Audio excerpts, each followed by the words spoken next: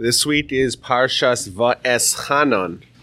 Va'eschanan means, and I pleaded, or I implored, and we pick up in the middle of a conversation.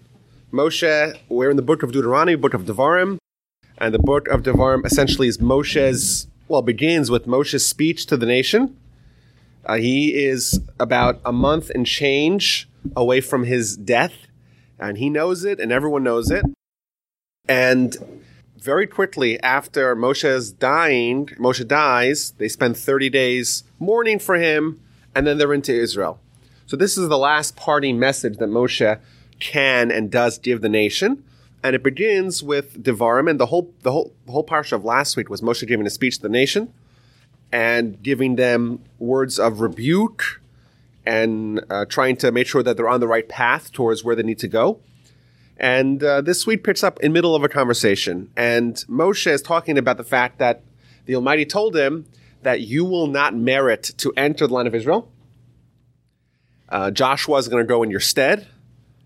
And even though Joshua has to fill in the biggest shoes ever, you want to come, you don't want to come after the great legend. You want to come after the guy who messed everything up, which is why a third time in this week's parsha we see that Moshe is told you have to make sure that you empower and strengthen Joshua, make sure the people know it, that he knows that he could do it and he will do it, and the Almighty will help him. But Moshe is telling the nation what happened to him when it became clear to him that he's not going to enter the land. And he tells the nation that he started praying. And it's really interesting to look at how he prayed to try to get the Almighty to change his position. Remember, when we pray, prayer is a man deciding what's better, right? We know that God's in charge of the world. But with prayer, mankind as well, we could have a say. And we could lobby. And if God says one thing, and we could pray and change the reality, which is pretty astonishing. And that's where the greatness of what we are, like our being created in the image of God, we too have a little bit of power in determining what happens in the world. So Moshe is praying that he should be able to cross the Jordan and enter the land. But the word va'eschanan, the Hebrew word that it begins this week's parsha, is a kind of prayer, but it also comes from the word chinam, which means free. And Rashi tells us that Moshe is praying and he wants a freebie. Typically, when you want something, you have to give something else in return. So it's quite common for people to say, listen, I'll give you something, you give me something back in return. So Moshe theoretically could have told God, listen, I did a lot of mitzvos. The mitzvos accrue some reward for me. I'm willing to exchange a sliver of reward in exchange for entering the land. That's not what he does. And you would think if anyone has excess reward that maybe they could use to get what they want, it would be Moshe. But Moshe is not willing to compromise on any little bit of his mitzvos, even if it means that would be the only path for him to get what it is that he wants to get in the land of Israel.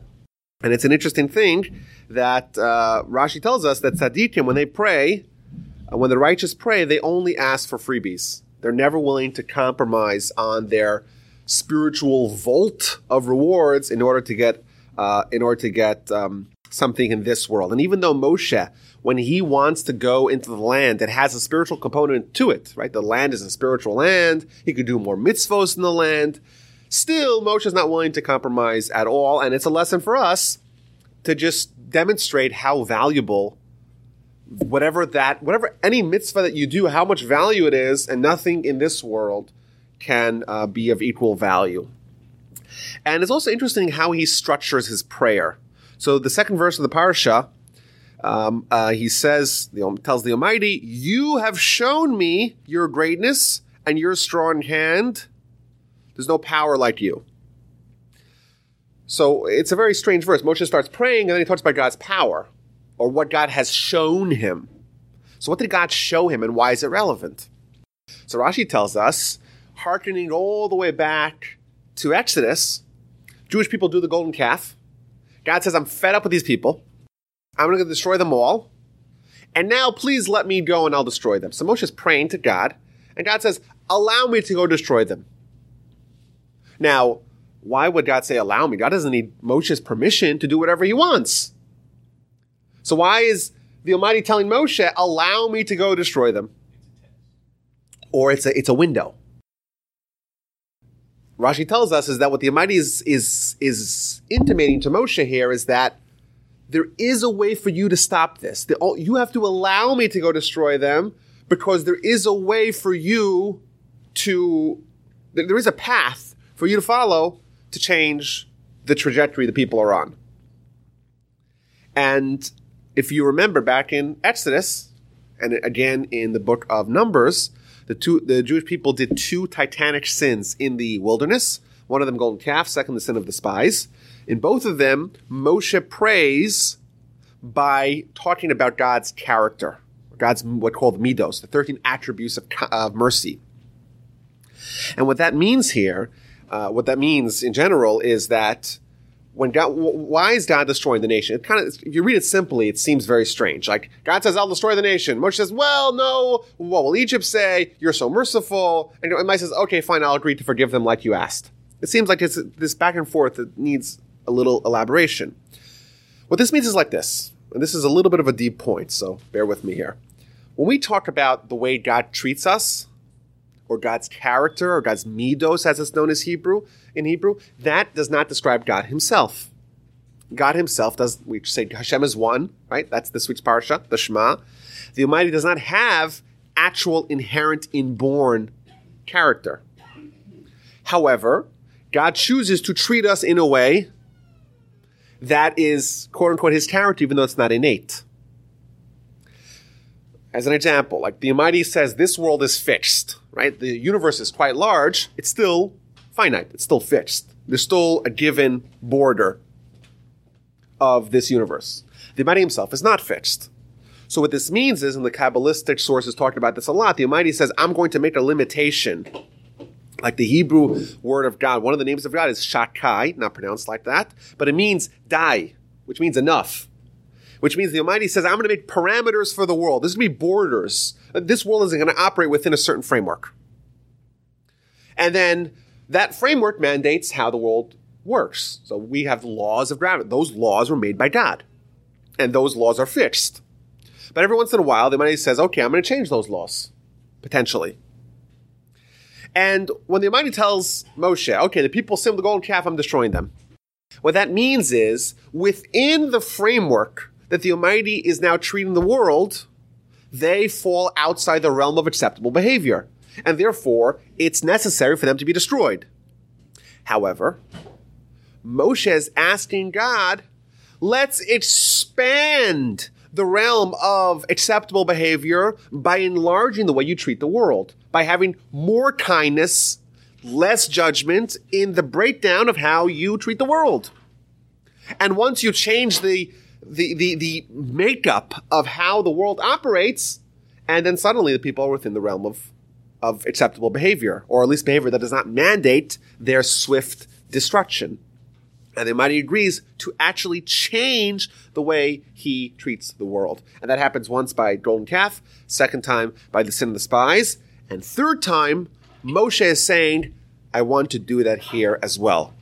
Within the rules that the Almighty had set up, Moshe's sin, as we spoke about in the book of Numbers, he hit the rock instead of talking to it, that warranted that Moshe can no longer go into the land of Israel.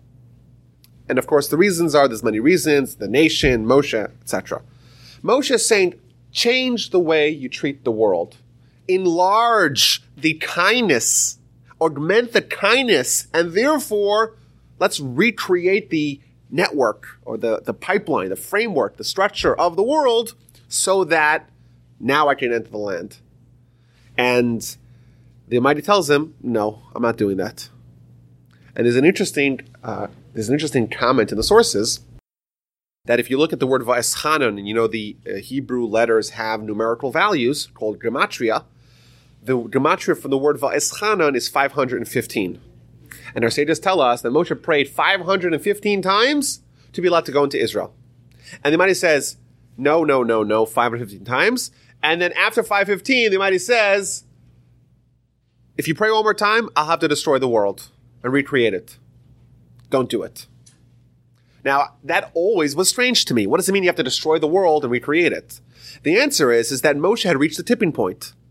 Had Moshe prayed one more time, the Almighty would have had to accede to his demands and would have to change the way he treats the world. And perhaps we could say what the Almighty is telling Moshe is that this works for a nation. If there is an entire nation that is on the brink, either because of the golden calf or because of the sin of the spies, then it's appropriate for God to change the whole way he treats the world. However, for an individual, even someone as great as Moshe, that's inappropriate. Therefore, don't do it. I don't want to have to recreate the way, or it's inappropriate for an individual to have to recreate the way the world is functioning or the way it operates. That's what I was, to me, this was a big insight in how to understand this whole back and forth between Moshe and the Almighty vis-a-vis Moshe going into the land of Israel, and why there's a callback to the golden calf. Like, what is the whole story? The whole episode of the golden calf doesn't seem to have any relevance to our story here. But if you understand the mechanics of how the prayer changed what the Almighty said was his decision, maybe it follows along the same line. So Moshe wants to pray to go in the land of Israel, and he asks, let me cross the land, let me see it, the good mountain, the Lebanon, which is all references to the temple and Temple Mount. And the Almighty responds in the negative. Hashem became angry with me, this is verse 26, because of you. He didn't listen to me. Don't speak to me anymore about this matter. Right? Don't pray anymore. We're not going to do this. Instead, go up to the mountain, see the land. You could see it. You can't enter it. That's the first section of the Parsha. Now, it's interesting.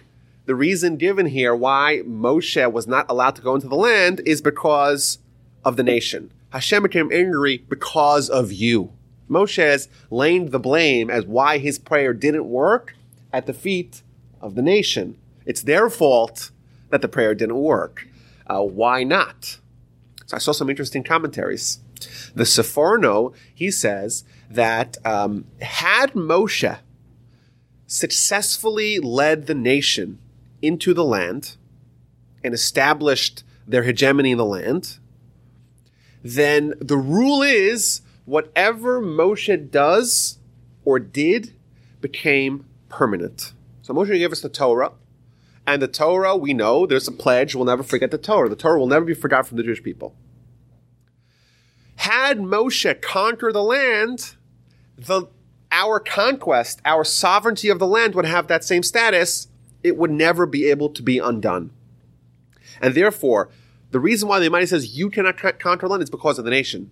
And the nation in the future, and this is one of the themes of the Parsha, in the future, after several hundred years of being in the land, they're going to start sinning in a way that's going to mandate their eviction.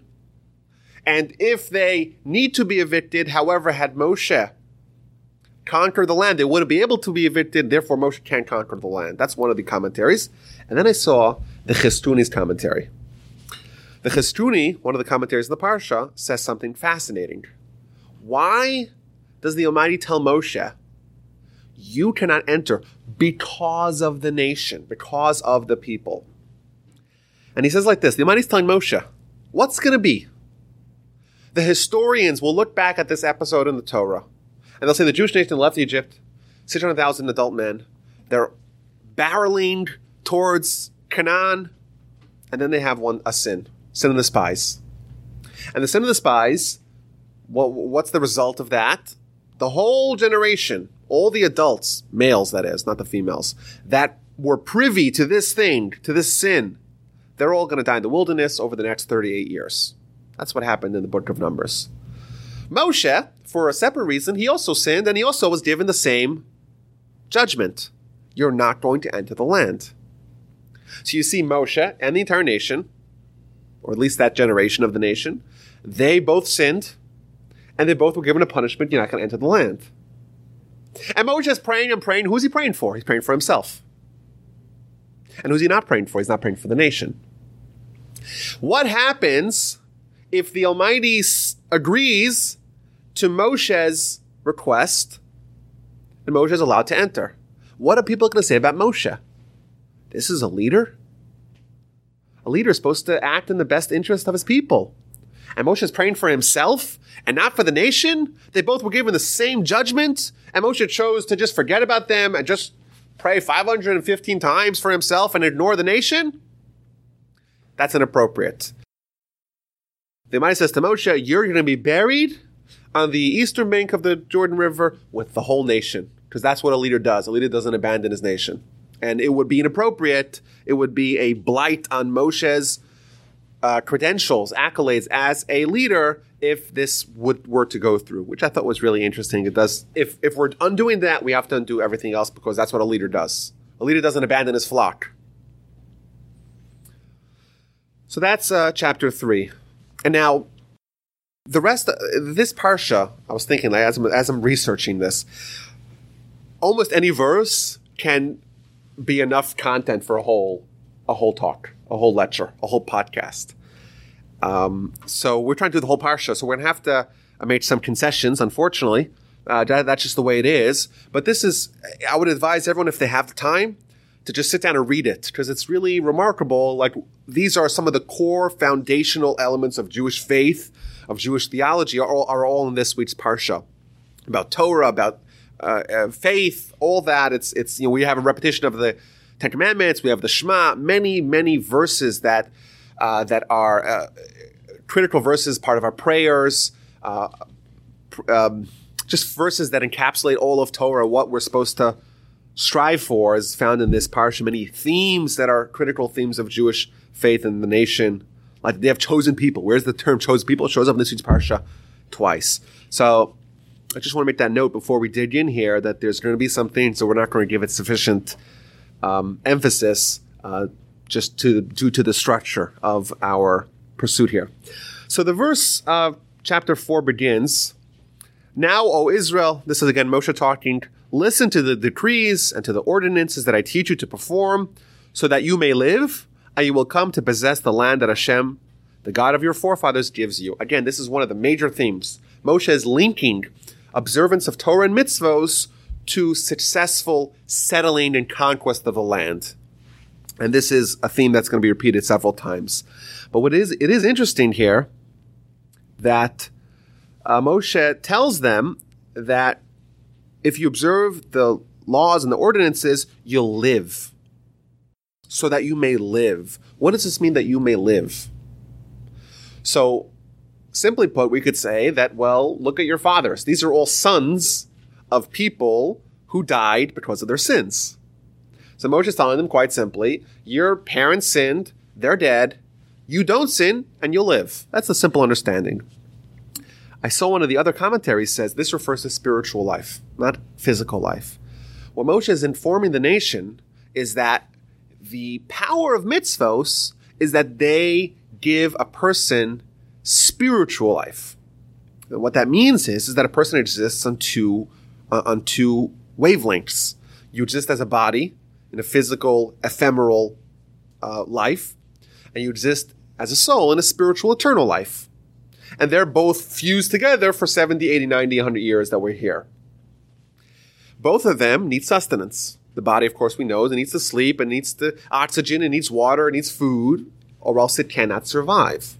Well, the soul also needs sustenance. What is that sustenance that keeps the soul alive? Torah and mitzvos. That's what the commentaries say, which is an interesting idea. In general, we think of Torah and mitzvahs, we're doing God a favor. That's a big mistake. We're not doing God a favor. We're feeding ourselves. You're eating breakfast, right? If you're eating breakfast, no one says they're eating breakfast for God. They're eating breakfast for themselves. But they're eating breakfast for their body. What are you feeding your soul? That's Torah. That's mitzvos, which is another very important idea, broadly applicable in everything in all Jewish studies. Verse 2, do not add, do not subtract to the mitzvahs of God. Right? We have mitzvahs. Mitzvahs are given to us by God through Moshe, and we should not make our own decisions what to add, what to subtract. It's very dangerous when someone takes a scalpel to any mitzvah in the Torah and says, okay, we're going to cut this out because this one is not modern, it's not relevant, this one is not pertinent to us, this one is ancient, it's obsolete. When someone does that, they're essentially saying that the Torah is subject to their interpretation. Right? It's whatever works with me, then I'll observe, or then I'll accept. Whatever doesn't work with me, then I won't. What that does is it casts aspersions on the Torah in general. If the Torah is the word of God, then you should conform to it, not the other way around. The second you take even one mitzvah out, then you're saying that the entirety of the Torah is subject to our decision whether we want to accept it or not. And by doing that, you downgrade the Torah as being the word of God to being the word of something which is subject to being changed. And therefore we're told not to add and not to subtract. Now there's an important question here that all the commentaries, well, they all either address directly or intimate, and that is rabbinic law. We know that there's something called rabbinic law. The rabbis over the centuries, the Sanhedrin, they would either add fences around mitzvos, and there's even several rabbinic mitzvos. So how does that jive? How does that not conflict with the verse telling us quite clearly, don't add nor subtract any mitzvos? So Rashi says that when this verse is talking about not to add, not to subtract, it means to a given mitzvah. So for example, tzitzis, right? 4 corners, each corner has 8 strings and 5 knots. What if someone says, I want to make a super duper tzitzis? I want to make one with 5 corners or with 12 corners, and it'll be even a greater mitzvah. Says Rashi, that is the problem with this verse. The verse tells us don't add, don't subtract. Don't add to in a given mitzvah. However, you may add new mitzvos in a rabbinic sense. That's what Rashi says. The Ramban, he gives a much, I think, more kind of direct addressing of this problem. And I think it's an imperative principle of understanding the role of the rabbis is this Ramban. It's only like a 2-liner. He says, wait a minute. He asked the question. The verse says don't add or subtract. We know throughout history rabbis have added mitzvos, several mitzvos, and many, many ordinances, many fences around mitzvahs, around a given mitzvah. Like, for example, the laws of Shabbos include a rabbinic law called muktzah. Muktzah means anything that is used solely for a prohibited act on Shabbos cannot be moved or carried. So, for example, a pen is a tool to use to write. Writing is one of the 39 prohibitions of Shabbos, and therefore come along the rabbis and say, not only not to write, but don't even lift and carry and maneuver with the pen because you may come to write. This is another example. You're not allowed to pull a branch off a tree on Shabbos. That's one of the 39 prohibitions on Shabbos.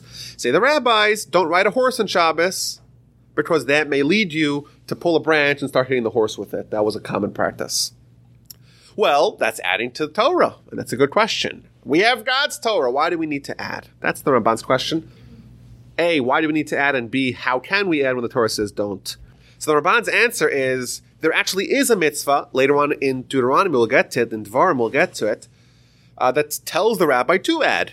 And it gives framework for how to add it.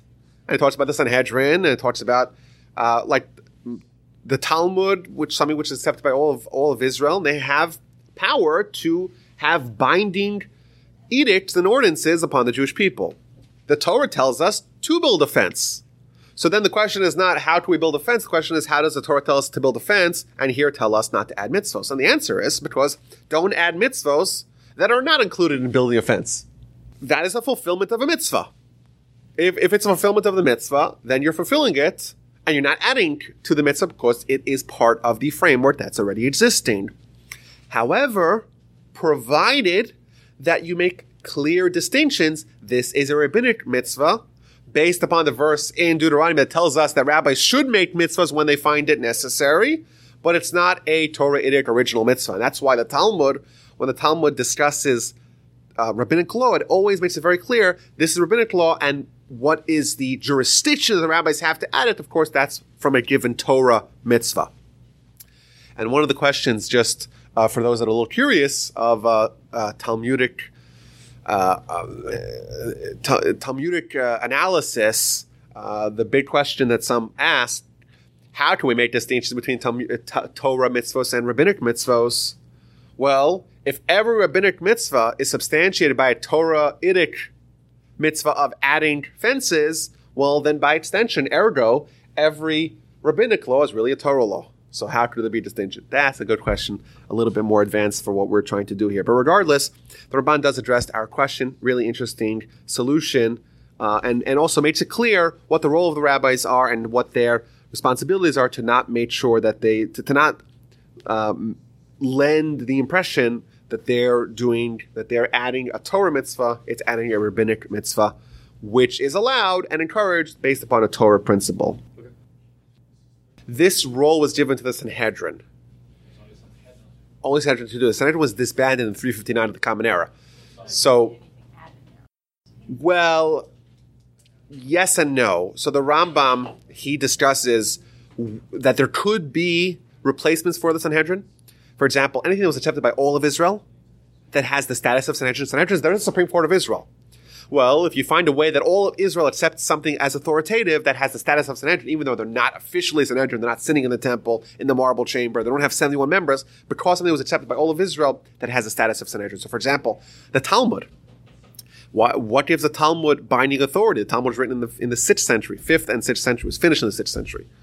Says Maimonides, well, that has the status of a Sanhedrin because it was accepted by all of Israel. Similarly, the Shulchan Aruch, the Code of Jewish Law written in the 16th century, that has the same status because everyone accepted it. All Ashkenazi communities, all Sephardic communities, everyone across the world, every Jewish community accepted it, and that gave it the status of Sanhedrin. Maimonides also writes that if there is a regional rabbinic council or individual that is the undisputed rabbinic authority, halakhic authority of a given locale, then their word has the status of Sanhedrin over their people. So, for example, the custom of eating kitniot, of prohibition of eating kitniot on Pesach. In the 12th century, Ashkenazi communities accepted to not eat legumes and various other non-gluten-based grains on Pesach. So, rice and corn, beans. On Pesach, the Ashkenazi communities universally accepted a custom to not consume it, whereas the Sephardic communities did not. Therefore, it became binding only for Ashkenazi Jewry because there was accepted by the entirety of their community was accepted it, and that has the status, so to speak, of Sanhedrin. Now, of course, it's not a mitzvah, it's a minhag, it's a custom, and everyone agrees it's a custom, everyone understands the parameters of it. Still, it becomes binding. Whereas the Sephardic communities, they could consume as much rice as they want on Pesach, and that's totally fine for them because it was never accepted by their community. So there's a whole system of understanding how jurisdiction for any matters after Torah was sealed, after Moshe, how they get adjudicated. Okay, so verse 4 here, again, we're going rapid fire. There's all these important stuff here that are so critical. Verse 4 is one of the very famous verses of the Torah. Those that cleave to Hashem your God will have life forever, for all time, basically. And this is used as one of the sources for the idea of the eternality of the soul, the idea of living forever, the idea of the afterlife. We know no one in history that has been documented has lived in this existence forever. Whereas here we see a description of someone living forever if they cleave to God. So the Talmud says this is one of the sources, and there's many of them, that prove that the Torah believes in the existence of what we call the afterlife, which ironically, it's not really the afterlife, right? Because afterlife assumes that this is life and that's something afterwards. In truth, if you study the sources, this life is the pre-life, and that's just life. But we can call it afterlife, after this life. And this world is preparatory, according to Jewish philosophy, for the real world. Here we're just sweating our way to get to the actual goal. This is not the goal. And therefore, this is the pre-life, and that's the life. But we'll still call it afterlife. Regardless, this is one of the sources for the existence of that reality from the Torah. Now, 5, 6, 7, very important verses, and it really, I think, addresses a question that a lot of people have, and if they don't have, they should have. And Moshe is again imploring the nation. We have Torah, we have mitzvos, we have all these laws. You have to do them. Once you get to Israel, don't abandon them. And then he tells them, verse 6, safeguard and perform the laws, for it is your wisdom and discernment in the eyes of the peoples, and who hear the nation, and they'll say, surely a wise and discerning people is this great nation. We have a question I think that we have to ask. The Jewish nation, by any standard, are overachievers. You look at 25% of Nobel Prize winners, if that's a certain marker of excellence, have been Jews. Even the Jews are 0.02% of the population. So we're way overrepresented in areas of excellence. And not just in Nobel Prizes, and technology, and entertainment, and business, and right? That's a fact. Yet, in America, which people suffers the most hate crimes more than any other? People talk about Islamophobia. Everyone hates Muslims. That's not true. Right? Jews suffer more hate crimes than Muslims, or than, transgender. All the people that are in the news, so to speak, that get everyone's sympathy. Somehow we get a lot of hatred and not a lot of sympathy. And of course, on the world stage, it's well documented that the Jewish nation, the state of Israel, and there's a horrific double standard, and they're not appreciated for what they are. They took a desert and turned it into a thriving, robust, green producer, the startup nation. Like, there's a lot of positivity in a crazy neighborhood in the world, and yet, of course, they get all the anti-Israel resolutions, and right? Why? Why are we not appreciated?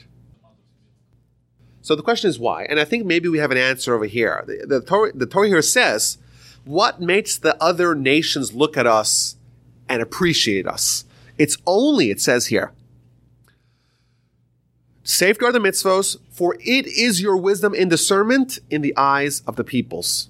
Right? When they see you observing the Torah, they'll say, surely a wise and discerning people is this great nation. And this is what the Torah says. It's like fixed. The only thing that makes us have distinction in the eyes of others is our spiritual accomplishments. And therefore, if we want to have a status, it's important for us to recognize what gives us status. The other nations look at us as the chosen nation, and therefore, if we maintain the spiritual distinction, then they will appreciate us. That's what the verse here says. The more we embrace our national destiny and legacy of being the Abrahamic people, the greater appreciation we'll have in the eyes of the nation. And the verse continues, for which great nation that has God who is close to it, as is Hashem our God, whenever we call out to him. Like, that's what the verse says. We're the nation that we're close to God. And which is a great nation that has decrees, righteous decrees and ordinances, such as this entire Torah that I place before you today. Right? Our Torah is really what makes us special. The more we embrace it, the more others will appreciate it. And then Moshe goes into this whole chapter, again, so critical, talking about Sinai and how we got the Torah and how we should never forget it. Only beware for yourself, be careful, and greatly beware of your soul, lest you forget the things that your eyes have beheld, unless you remove from them from your heart from the entire days, the day that we stood before Hashem at Horeb, at Sinai, and Hashem spoke to us. Moshe is warning the people, exhorting them not to forget Sinai. Sinai is where our nation was founded, and Sinai was where as a nation achieved our acme. This is what we are as a nation, and this is upon everything. Everything is hinges upon Sinai. This is when we had prophecy, this is when we have revelation, and this is when we got the Torah that embodies what our nation stands for. And that's why it's so important for us to not forget it. And I want to read here a quote from the Ramban. The Ramban writes, just after talking about this mitzvah to not forget Sinai, and he tells us, he says, well, if we got the Torah from Moshe alone, even though Moshe is great, he's a great prophet, what a great individual, he did so many miracles for us. However, the words of Moshe are still the words of a human. And therefore, if a human could say it, a human can undermine it. And therefore, what's going to be, sometimes there's going to come some individual, some guru, some dreamer, and he'll tell us to do the opposite of Torah. And he'll do some miracle as well. And then people have doubt. Moshe was great. He did miracles. But this person is also great. He also did miracles. Who's to say that Moshe is any greater than this individual? However, now that we got the Torah from God, and we heard it from God, and we saw all these prophetic images, then we'll be armed with defenses against anyone that can undermine or question it. No matter how many miracles they do, it won't impress us because we know that the person is lying. What this is saying is, what is the insurance policy of the continuity, perpetuity of the Torah? It's Sinai. Because at Sinai, we had an experience where we got Torah from God, and therefore it's a divine Torah, and therefore no man, no mortal can undermine it. And the verse continues by giving a very vivid description of what happened at Sinai. Again, I always tell people, if you want to understand what is our claim as a nation, and we talk about Sinai, it's important for you to read the book and not watch the movie, because you watch the movie, it seems like it's Moshe experiencing prophecy with God and coming down with some tablets. Here it's very clear, and it's emphasized again and again, where Hashem spoke to you. This is verse 12. From the midst of the fire, you were hearing the sound of the words. And he told you the covenant, and he commanded you, gave you the 10 commandments, and he inscribed them on 2 stone tablets.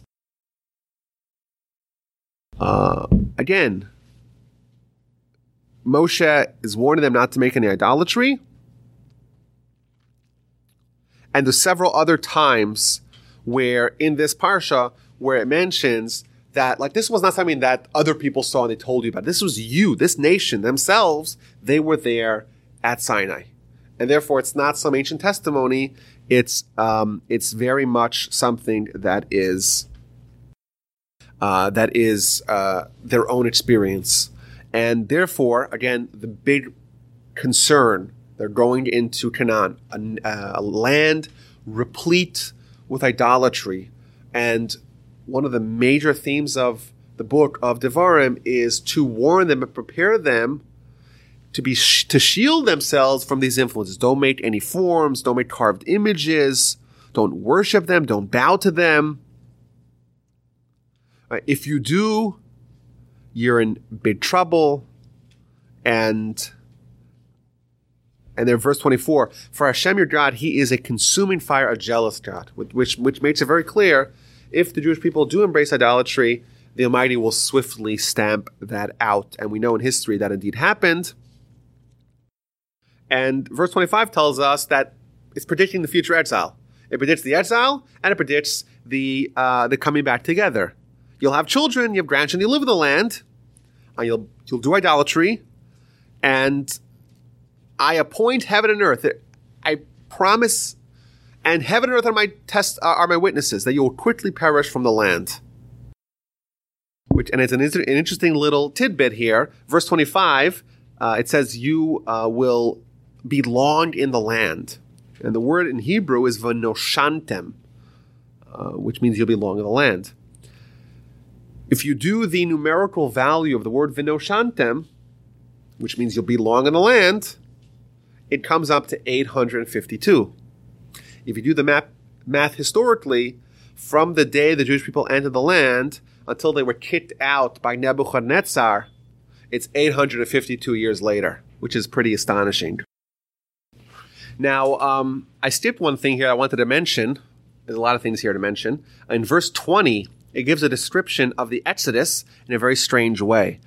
It describes the Exodus. Hashem has taken you and withdrawn you from the iron crucible from Egypt to be a nation of heritage for him as this very day.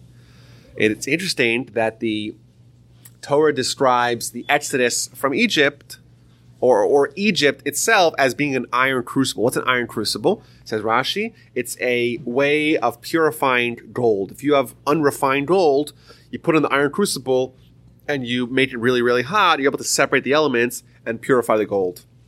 It's interesting. Maybe this is more relevant to, let's say, the discussion of of Pesach and the Exodus, but here is a description of what the Exodus was about, or what the Egyptian exile was about. It was about purification of gold. It's almost as if when the Jewish people entered this iron crucible, Egypt, they were gold, but unrefined gold.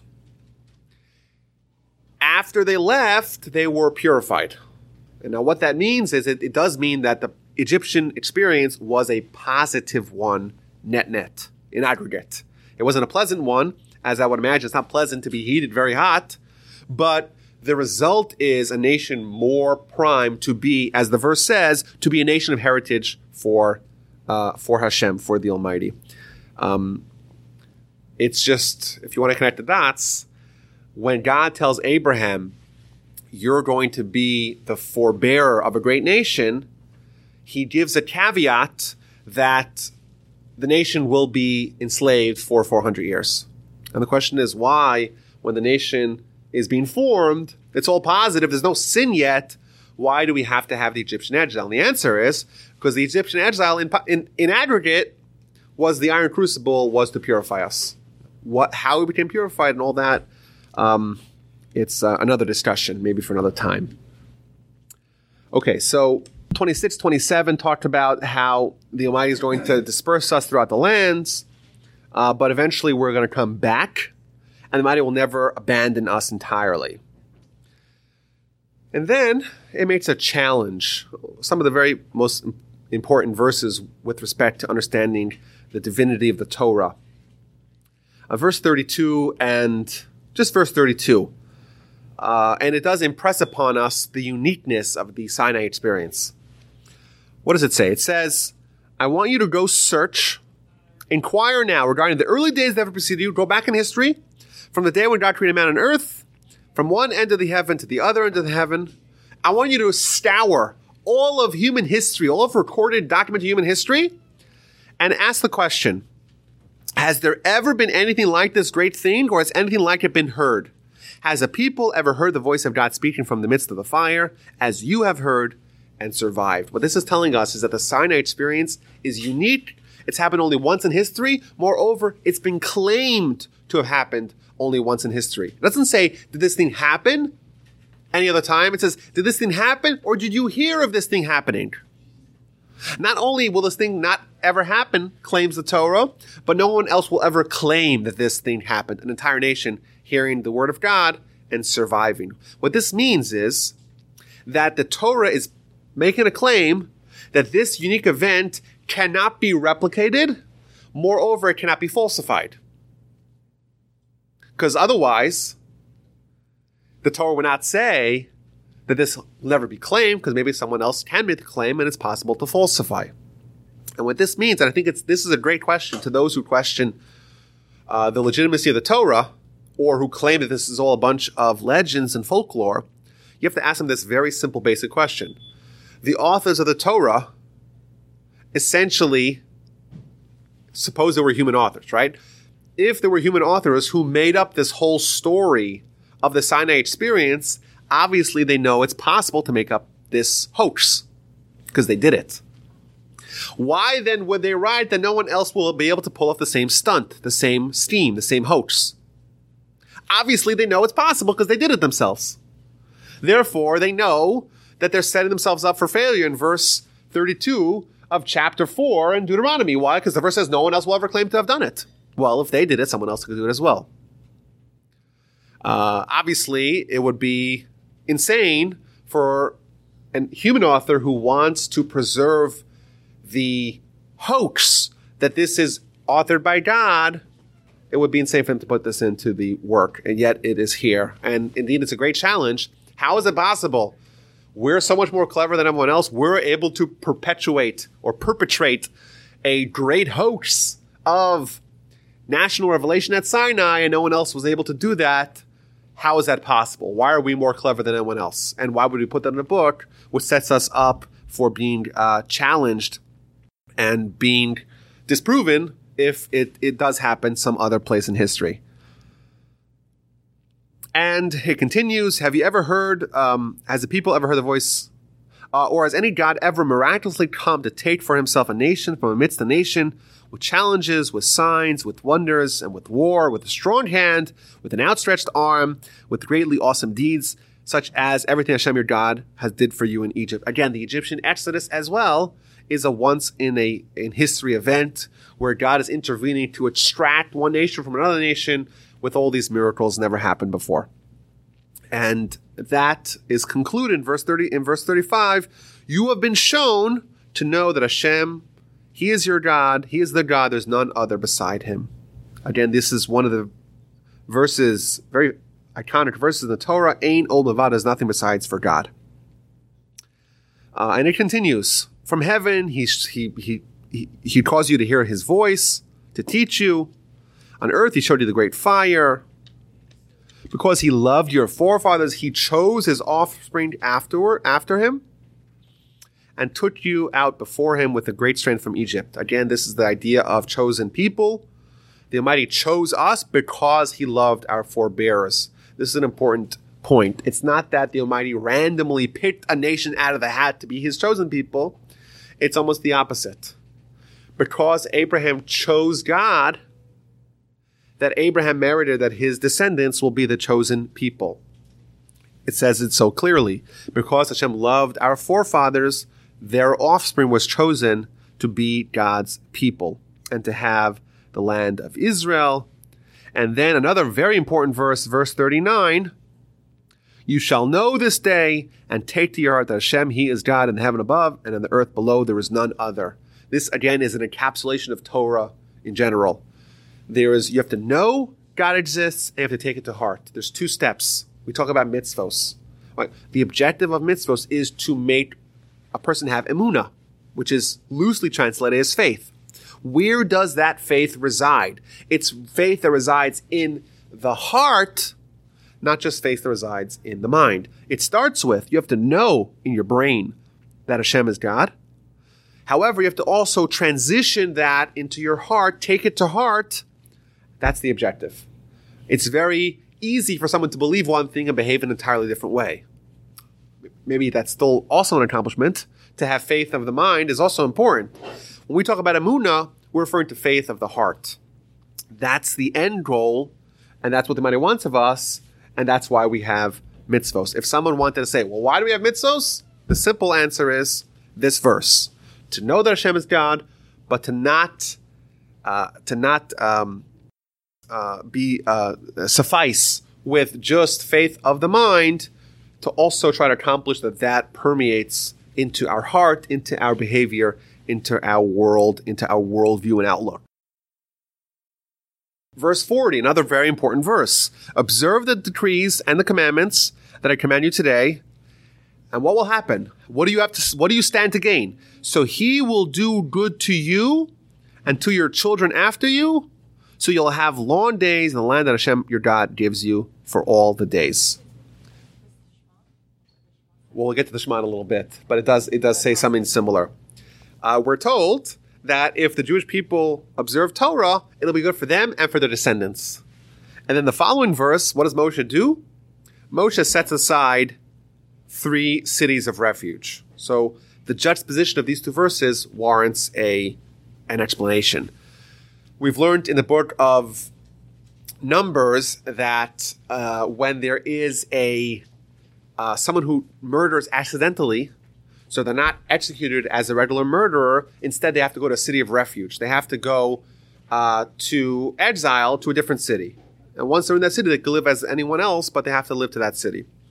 Now, there's 6 cities of this variety. 3 of them on the eastern bank of the Jordan, where they are presently, and 3 on the western bank in Canaan and Israel proper. What Moshe is doing here, right over here, he separates the 3 cities and he lists the 3 cities where they are right now on the eastern bank of the Jordan River. Now, the problem is, how does this fit in? Moshe's talking about Torah and Sinai and mitzvos and God and the Exodus, all these big ideas of Judaism. And then in the middle of that, he separates the 3 cities and announces those 3 cities. The question is, how does it fit into the story right now?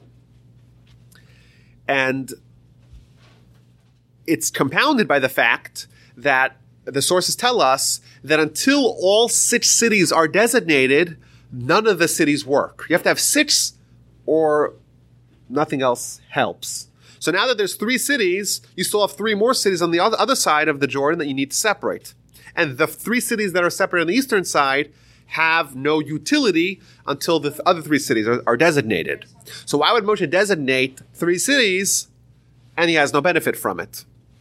So Rashi tells us, famous from the Talmud, is that Moshe is saying, I have a mitzvah to do now to separate these 3 cities. I'm not going to let it linger. I'm going to seize my opportunity right now. But the question is, how does that fit into this whole discussion? So I saw a magnificent answer by the Kli Yakar, one of the commentators in the Torah. The previous verse talks about how mitzvos benefit the children. What this means is that even if a person himself doesn't benefit from it, his children, his descendants, the future generations can. As an example, the old grandpa, he plants a citron tree, an esrog tree, and by the time the tree bears fruits, he's dead, but his children, his grandchildren can use those for a mitzvah. So similarly, what Moshe is showing there, he's teaching them this verse. He's teaching them to try to plant seeds of mitzvos now, even though they won't kick into the future. So even though these 3 cities won't be applicable in a practical way until the future, still he's showing them, I'm going to separate them now. I'm going to seize the mitzvah, even though it won't have any applicability until later. So the Torah lists those cities, and on to chapter 5. Moshe, again, exhorts the nation to heed and hearken to the rules and to the ordinances that I'm commanding you to learn them, to observe them, to perform them. And he again impresses upon them, the Almighty, he made a pact with us at Sinai, not with our grandfathers thousands of years ago, but with us, with people present today. He spoke to us face to face, from the mountain amidst the fire. Again, if anyone claims that this was just Moshe at Sinai, it's not compatible with the actual text of the verse. Face to face, this highest level of prophecy the Jewish people had with God. And Moshe is telling them, I'm standing between God and between you to explain what these mean. And the verse continues to give us, Moshe is telling them what are the 10 commandments. And it goes through all 10 commandments. And it's interesting, if you actually compare this rendition of the 10 commandments to the one in when it happened in Exodus, in the middle of Exodus, chapter 20, there are slight differences. So Moshe, when he is speaking to the entire nation, giving his lecture, the end-of-life lecture, and he tells them about the 10 commandments, he repeats, remember what happened 40 years ago where you were all there, or you were younger then, but still you were there. I'm talking to people who actually experienced this, and he repeats the 10 commandments. And it is bizarre that Moshe does add some commentary to them. The first 2 that God, we know, at Sinai, God gave 2 mitzvos directly, and the last 8 through Moshe. The people couldn't handle it. And therefore, if you actually compare, it's a great exercise to compare chapter 5 of Deuteronomy with chapter 20 of Exodus, you'll notice that the first 2 commandments, Moshe doesn't alter a word. Moshe doesn't add any commentary whatsoever. That was given directly by God, and therefore Moshe is not going to but he's not going to amend it in any way to add explanatory notes. Just gives it over the exact way that it was given by God. However, with the ensuing 8, Moshe is explaining a little bit, each verse, adding some more commentary to make it more understandable to the nation. After the 10 commandments, he repeats, these are the words that Hashem spoke to you from the mountain, from the fire, describing again what happened. It was written in 2 stone tablets. And he again goes through the conversations that he had with the nation. The people were terrified. They weren't managing. You speak to us, let not God speak to you. Moshe says, okay, he'll tell over what God tells him. Again, this is another repetition of what happened in Exodus. And chapter 6 continues with the same theme, and it does launch into the Shema, which is, of course, the Pledge of Allegiance of the Jewish nation. And the Shema begins in verse 4, And if you'll notice in the Torah scroll and in every verse, you'll look at the verse of the Shema, 6 words. The last letter of the first and the last letter of the last, they produce the word aid, which means witness, which means testimony. These are the words of testimony. If you want to encapsulate what we believe as a nation and what we're trying to accomplish as a nation, it is condensed in these 6 words. I remember a couple of years back, I gave a talk on the Shema, and while researching the subject for today, I looked at my notes and I found something very clever that I had written. So I thought I'd repeat it. I said that the Shema is like the it's like the announcements, but they make the TSA, not the TSA, the announcement they make on a plane. Don't tamper with, disable with, or destroy. Right? If you on the unlikely event you may land in water. Right? How to inflate the life vest and how to put the oxygen mask. All those things that we just glaze over. We've heard it too many times. Well, why do they say it? They say it because the minute chance you may, if, God forbid, there is a landing over water, it's very important that everyone knows, everyone has it into their brains. So imagine there was a plane crash every single day. How much more important would it be to know exactly what to do? I said the Shema is what we need to do for the plane crash that happens every day. Every day, we're thrown into the world, a world that pushes us entirely in the opposite direction from God.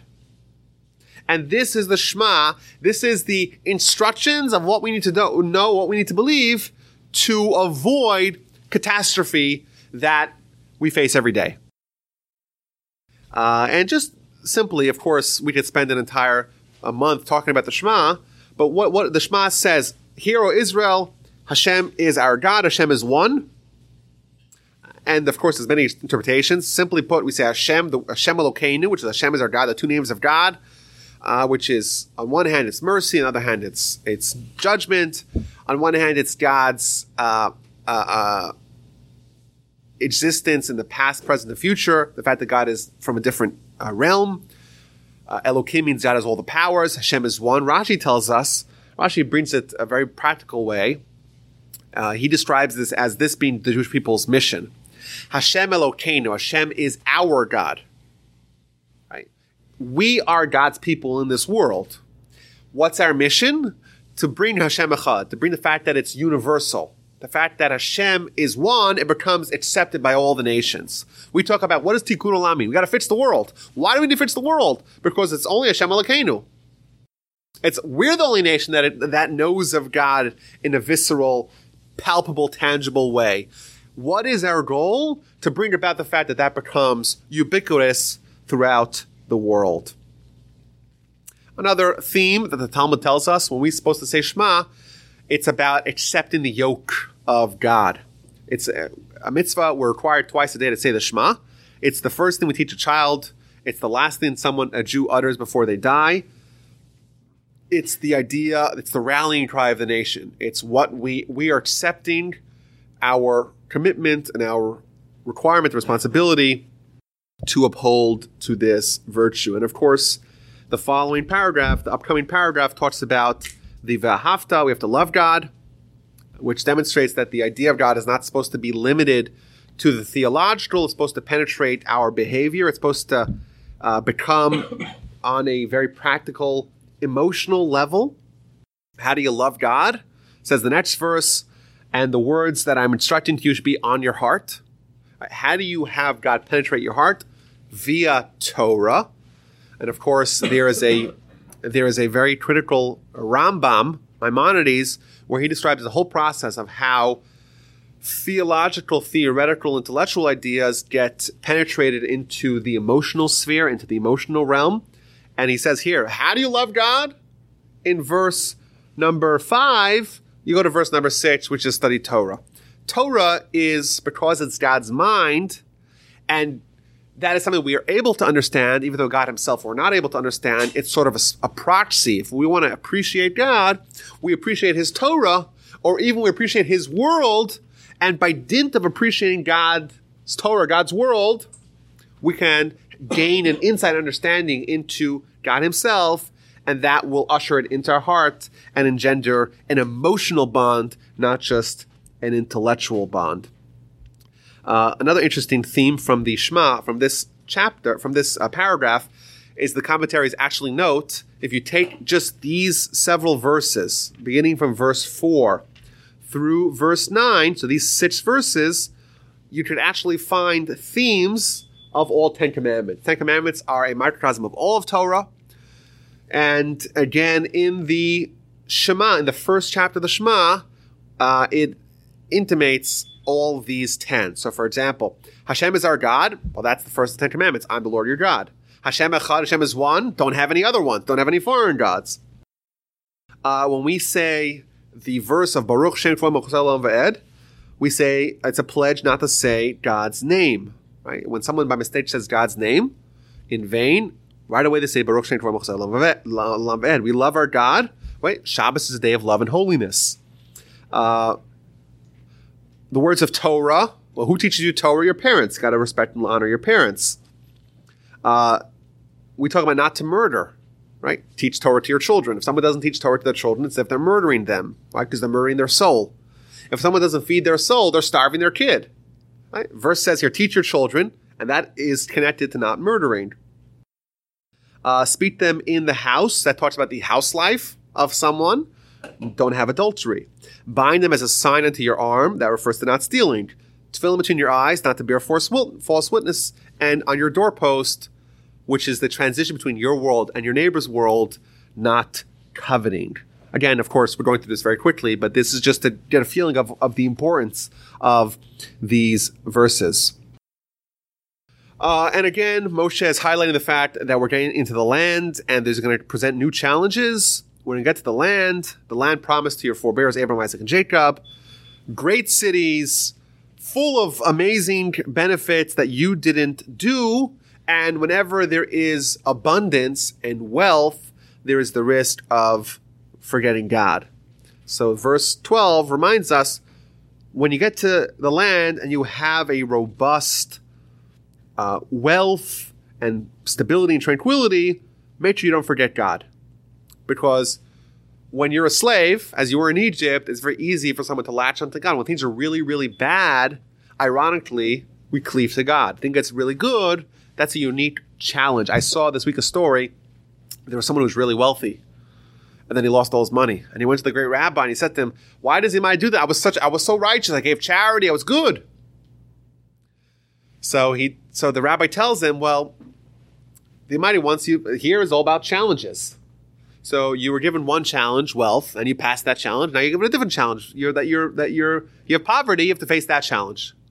So maybe we shouldn't be too successful in the challenge of wealth. But here we see what the challenge is. When things are really, really great in this world, it's very easy to forget the next world. And don't test God, verse 16. We're told not to test God. There's one exception. There's one area where you are allowed to test God. That's with regards to charity. The Talmud tells us there's only one area where someone is allowed and is encouraged to test God by giving aser b'shvil shetit asher. Give tithing, give 10% of your money to charity in order that you become wealthy. And this is the one area where you are allowed and encouraged to test God. We're given the importance of teaching the tradition to the children. This is actually something which appears in the Haggadah, which is sections chapter 6, verse 20 and on. Avadim ayinu leFaro b'Mitzrayim. We were slaves to Pharaoh. Your child asks you, why are we doing the Pesach? It's remind him about the Exodus. And finally, the Parsha ends with chapter 7. Again, Moshe preparing them of the interactions with the nation that they're going to conquer. He lists the 7 nations that are there. The Almighty is going to allow you to conquer it. Make sure you destroy all remnants of these people. They're very dangerous. Don't make a treaty with them, and don't show them favor. Right? If they want to, you have to know that you're coming there. You have to establish hegemony. If you don't, if you allow them, they're going to lead you astray. Don't intermarry with them, which is, by the way, the source of intermarriage, prohibition of intermarriage from the Torah is here. Don't allow your son to marry their daughter, or vice versa. And additionally, the following verse 4, we talk about matrilineal versus patrilineal descent. Where in the Torah does that show up? It shows up in verse 4 of chapter 7. And it's also one of the most misunderstood aspects of Torah, this idea that matrilineal descent. What does that mean? It means that your Judaism comes from your mom. That's not what it says anywhere. That's how it works mathematically, but that's not what it says. What this means is, and I'll say this quite briefly, what this means is the Torah preceded by telling us that if someone marries, someone's not allowed to marry, a Jew is not allowed to marry one of these 7 nations. Well, what happens if they do?